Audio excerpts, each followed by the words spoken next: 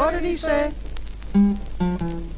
There's a guy in our quartet, talks like no one I've heard yet. He mumbles, mumbles all the time. He's got no reason and he's got no rhyme. What did he say? What did he say? What did he say? He said, bring something round, we'll have a ball today. You are listening to The Next Voice You Hear with Juan Yun.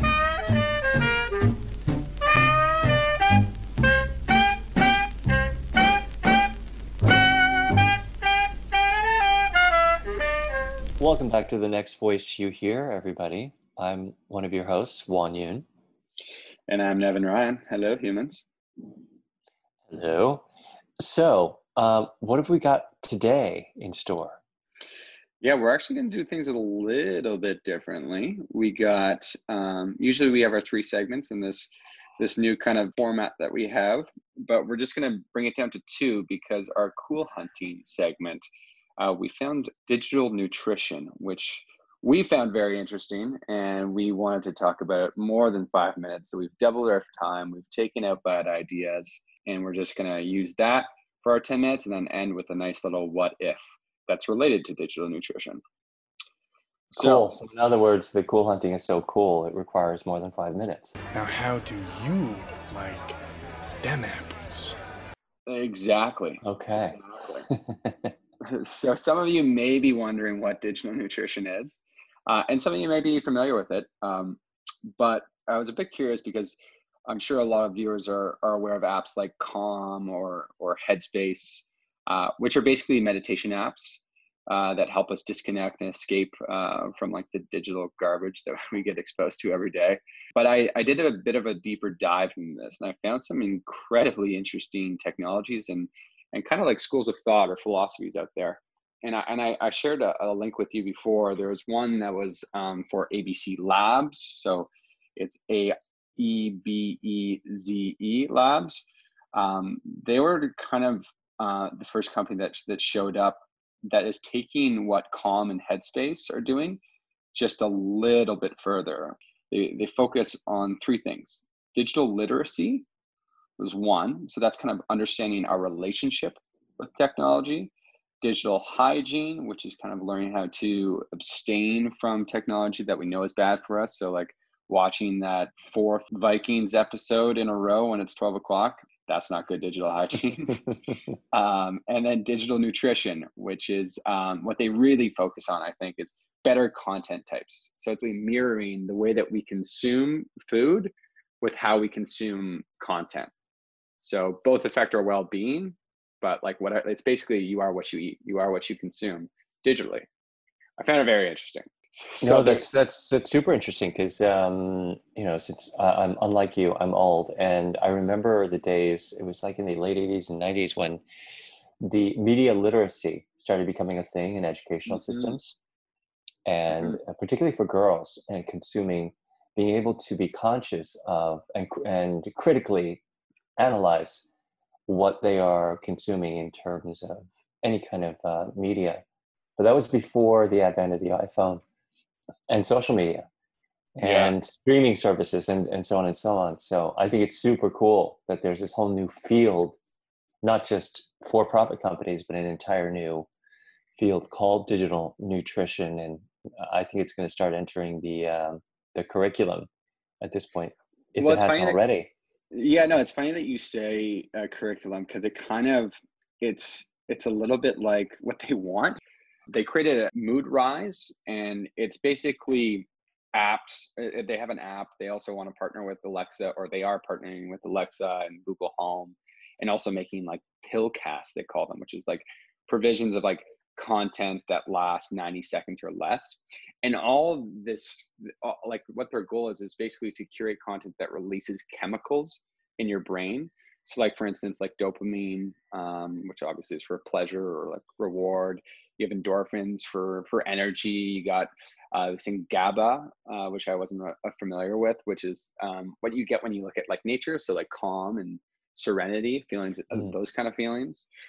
So yeah, they curate this content, and they really just want they want to put nutritional labels on content. So like, imagine you're watching something, and like at the top of the screen it shows you, this is going to make you feel like this. This will make you feel like this, kind of Oh, you're like kidding. Hmm. that. Yeah, it's kind of interesting. But he called out a flaw in it, because for instance, let's say if you show a video of puppies, and that's gonna, for most people, that's gonna release a feeling of like love and connection, which is oxytocin, right? But if someone was bitten by a dog when they're younger, that's going to probably release feelings of like adrenaline, or like, or, or just a stress that's obviously not going to be agreeable with them. So what they're working Oh, on is actually creating like algorithms that are personalizing content that will uniquely impact your mood. interesting. So, but to extend the nutrition analogy, wouldn't that be the equivalent of, you know, how there are certain foods that for most people are nutritious, that have nutritional value, but some people have an allergy to it. Yeah, You yeah, know, they exactly. might go into anaphylactic shock, etc. So there are exceptions to the rule, and besides, everybody does have a personal, I should say, response and a Hmm. psychobiographical backdrop to almost anything you consume. So, for example, let's say turkey. Um, Generally speaking, that has a certain effect on people. That has a lot of, what do they call that? Tryptophan. So that's why you get sleepy at Thanksgiving. Yeah. You consume a lot of turkey because turkey contains a lot of tryptophan. I'm sure it has something to do with the way they're slaughtered and etc. But for some people, there's the added, let's call it association. Let's say you associate it with, I don't know, huge family fights. So it just there's a Yeah. right. It gets you depressed to eat it. It doesn't make No. you happy to eat it. So I guess there are those Yeah. nuances and inflections. And I'd like to hear your like your thoughts on, so there's this other, these guys I think are taking a more holistic approach and philosophical approach. There's another product that's called HAPBE, so HAPBEE, and it's more of a product. So it's talking about those kind of neurotransmitters, or molecules that like Mm. you can put a headband on, and it sends these frequencies that are triggering those emotions, or chemicals that I was just talking about. So if you want to feel happy, they just like it throws in a frequency there. I'm just curious, like, do you think that's equivalent? Like, is that something that you would buy one? I don't know. It's something I would try just out of curiosity, with a great deal of skepticism and suspicion, obviously, because I'm always leery of shortcuts, right? Yeah. So to me, meditation is not a shortcut. Meditation is a tool that many cultures have used for millennia to clear the mind, you know, and really it does change the electromagnetic gestalt, right? Or the state Hmm. of your mind, if you do it consistently, if you do it well. And using apps can certainly help you, but the app doesn't meditate for you. Calm can't meditate for you. It can only set it up so that you can focus or defocus in a way that is meditative, right?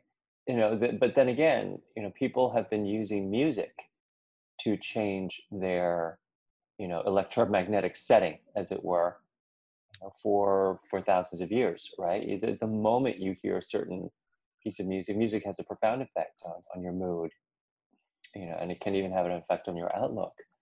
So is it that different from listening to a piece of music to shift your mood? I don't know. I'm just leery of that, you know, the expression, leery of taking the express elevator to a higher emotional state rather than taking the stairs.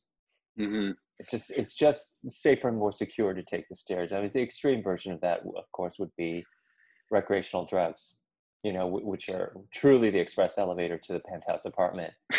But it's a faulty Literally and elevator, figuratively. literally and figuratively, you know. But it's an elevator with faulty cables, meaning it will crash. It Yeah, will crash. It'll it take will you up come there down. briefly, and then when the come down, you know, the crash is so severe, you'll end up in a sub basement. I mean, that's the nature of addiction, right?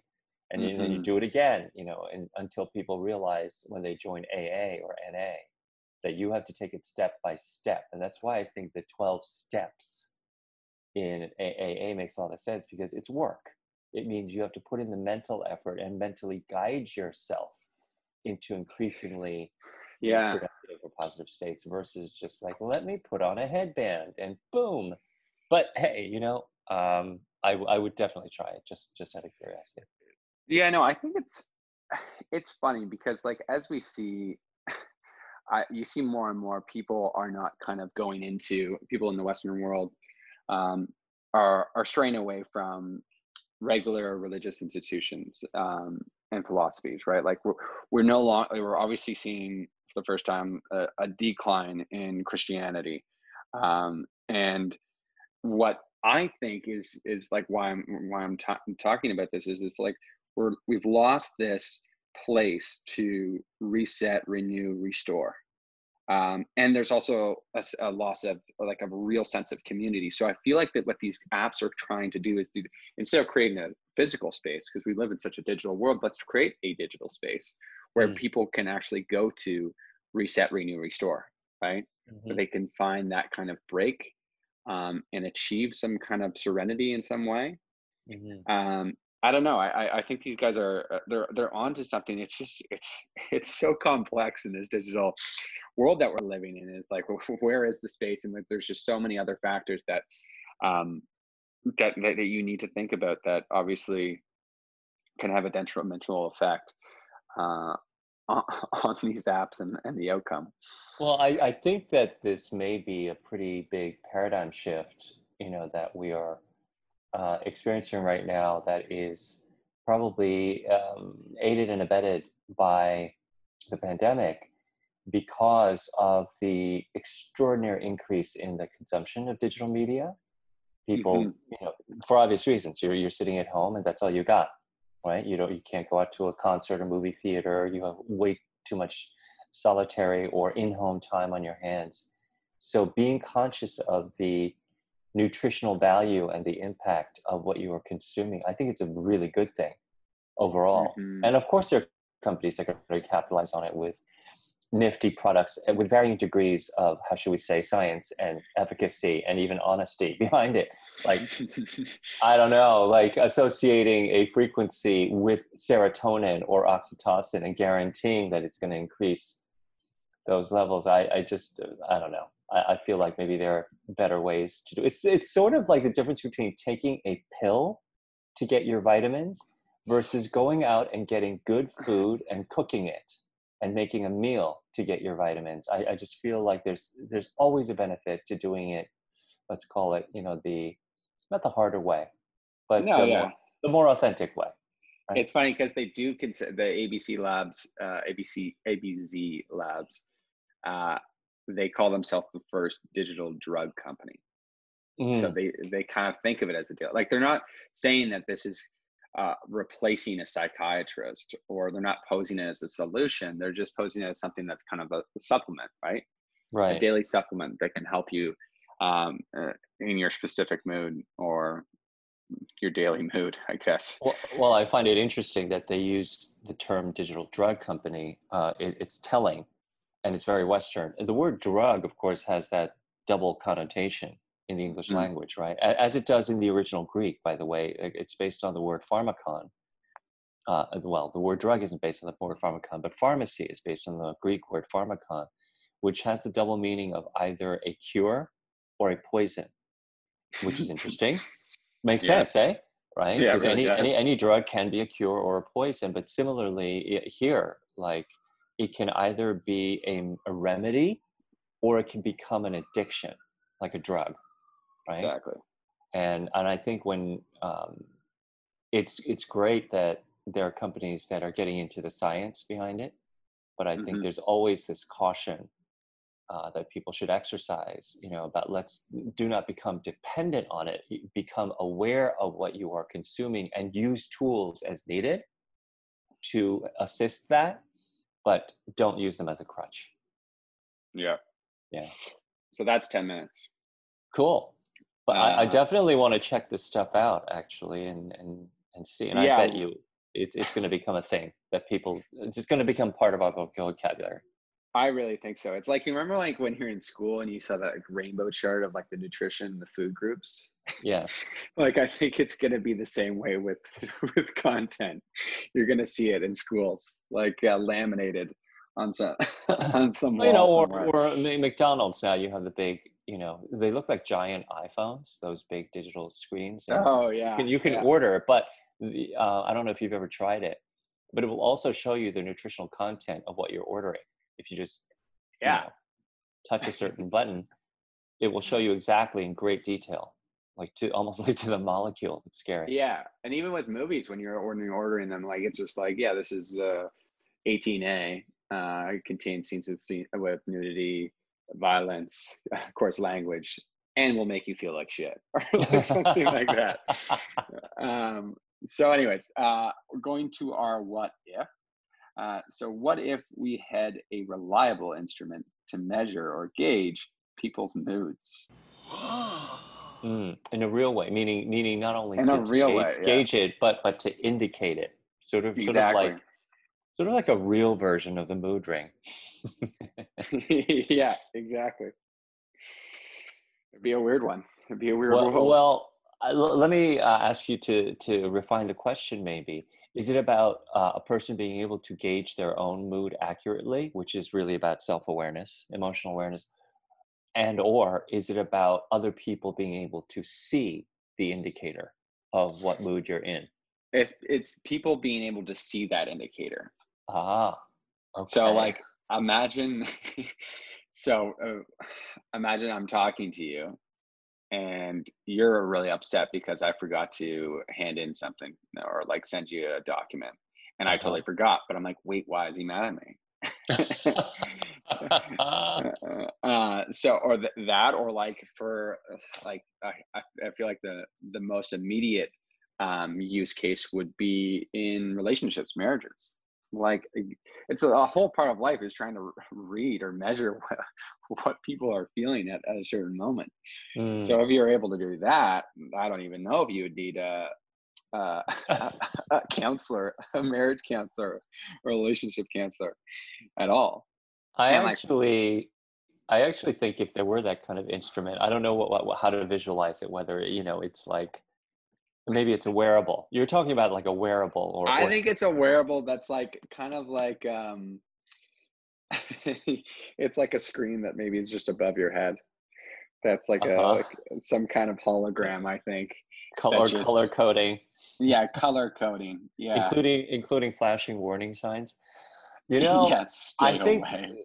that by its, if you were just going to isolate the part of the question, which is what would it do to people's relationships? I don't think it's going to be helpful by itself. Because in fact, by Why itself, not? I think it's going to end a lot of relationships because it's going to cause a lot more fights, right? It's like, Because why are you unless, mad? And then right, you can't exactly. hide you can't hide the fact that you're mad. Because only if you couple the indicator with tools, let's call it skills, for people to deal with their own moods slash conflicts that may arise from such moods, because often conflicts arise simply because somebody's in a crappy mood. Unless you have the tools or you've been given the tools with which to deal with that stuff, just knowing somebody's mood isn't helpful actually. In some cases, quite frankly, it's better not to know. Right, but Yeah. it will forever remove the efficacy of that dreaded phrase that I'm sure heterosexual men are like you are plagued Like with, which is when the what's girlfriend it? says, "I'm fine," Oh, I'm the fine. dreaded "I'm fine." The No, I'm moment fine. you hear "I'm fine," you know it's so not fine. No problem whatsoever. Nothing good ever came of "I'm fine." Yeah. Well, like if you apply it to advertising though, then I think it actually has a real benefit. Imagine you could figure out like if there was a way to like if we knew what people felt after our ads or after some kind of communication, then we would like we'd be optimizing out of the wazoo here. We, we'd, we'd have the most successful campaigns of all time. This is true. Actually, some advertisers or advertising agencies, have been for a while using these tools to gauge where your eye moves when you're Yeah. watching a spot. And there's a danger to that stuff. It's sort of the equivalent of, when movie studios edit a movie using focus groups. And this happened to a friend of mine. She was a director on, that movie about Studio 54. It was called 54. Yeah. It was a So documentary, right? Or yeah, it was an no, actual no, movie? it was a fictionalized version of what Oh no, I haven't seen it. Steve Rubell and Ian Schrager, who were the two owners of Studio 54, and all the famous people. But it was really focusing on some of the staff there that were Yeah. unknowns, that made up characters like Ryan Phillippe's character, etc. And Mike Myers played Steve Rubell. Anyway, the reason why I bring that up is the dreaded Harvey Weinstein, who was the executive in charge of that, because it was a Miramax film back when he was at Hmm. Miramax. Had hired a fantastic director whose name was Christopher, and I remember that because my mentor at the time was the post-production supervisor on that film, and she spent 18 months in post-production. That's a very long time for a film. And she said what Harvey Weinstein did was he saw the director's cut, which was very raunchy for him. It was For really him. for him, but it was really good for him in the sense that he was thinking, oh, I want to put this into wide theatrical release. So what he did was he actually did focus groups on Long Island at malls in Long Island. And of course, the parents, said things like, I'm very uncomfortable with the sex scenes, with a lot of the gay stuff, the overt drug use. So he ordered Christopher to cut back those stuff and do a new cut. And Christopher refused because he said, no, that's the actual story. That's what really happened. I would damage the story. And so Weinstein fired Christopher and, based on focus group results, hired his own editor and edited himself Eh, and released the film. And it just completely bombed at the box office because it was neither a big, fluffy mainstream Hollywood release nor an art house film. In other words, it was ruined by focus group. Imagine if then you attached these kinds of censors to people in those screenings that he used. I don't think it would make the film better, actually. I think sometimes in yeah. art and in life, sometimes it's better not to know and for you to find out using the usual tools of trying things out and asking people and seeing their response. I know that's kind of clunky, but I don't know. I'm very suspicious of these kinds of Yeah. tools. It'd be a weird world for sure. But Well, that's 5 minutes, unless you got something else to say. I do have one other thing to say, and that is it's always going to also come back to issues of privacy. Oh So God, yeah. and imagine that obviously it's going to be voluntary for people to indicate to others what their mood is, but it would create Yeah. this would be an awesome episode of Black Mirror. Yes, exactly. Yes. I struggle hiding my emotions on a regular basis, so I feel like I already have this instrument installed You in my do. face. You are so transparent that you don't need this instrument. But yeah, but it would absolutely like turn the commercial world and people's personal lives upside down, eh? Yeah, exactly. All right, That's well, great. that's 5 minutes. So that concludes today's episode of The Next Voice You Hear. I'm Nevin Ryan, I'm Juan Yoon. Thank you for tuning in. and we'll catch you next time. Bye.